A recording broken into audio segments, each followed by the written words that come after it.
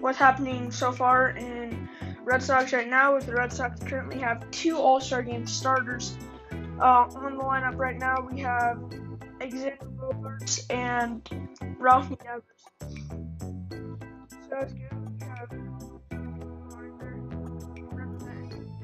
and Chris Sale is coming back from his injuries. He's doing pretty well recently. He threw over in batting practice the other day for the first time, and he's actually playing pretty good. So that's awesome. We're all happy to have him back. We're excited to have him back. He'll be great for our team. And